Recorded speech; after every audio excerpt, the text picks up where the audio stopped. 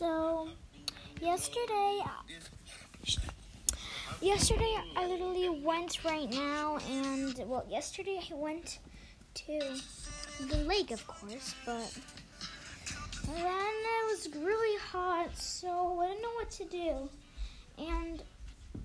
I left my house early at 7:30, went to Market 32,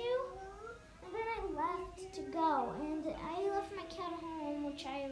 felt sad because we stayed there for about 5 hours. And then after all the fun part, I went to some of my other friends, even my crush, which was I still had fun anyways. When I came home, I fell asleep in the car because it's been a long day, and I was burning because I got so many sunburns, and it still hurts today.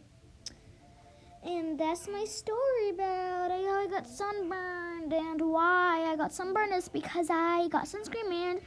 I went to the lake, of course, and I stayed in the sun a long time, and yeah.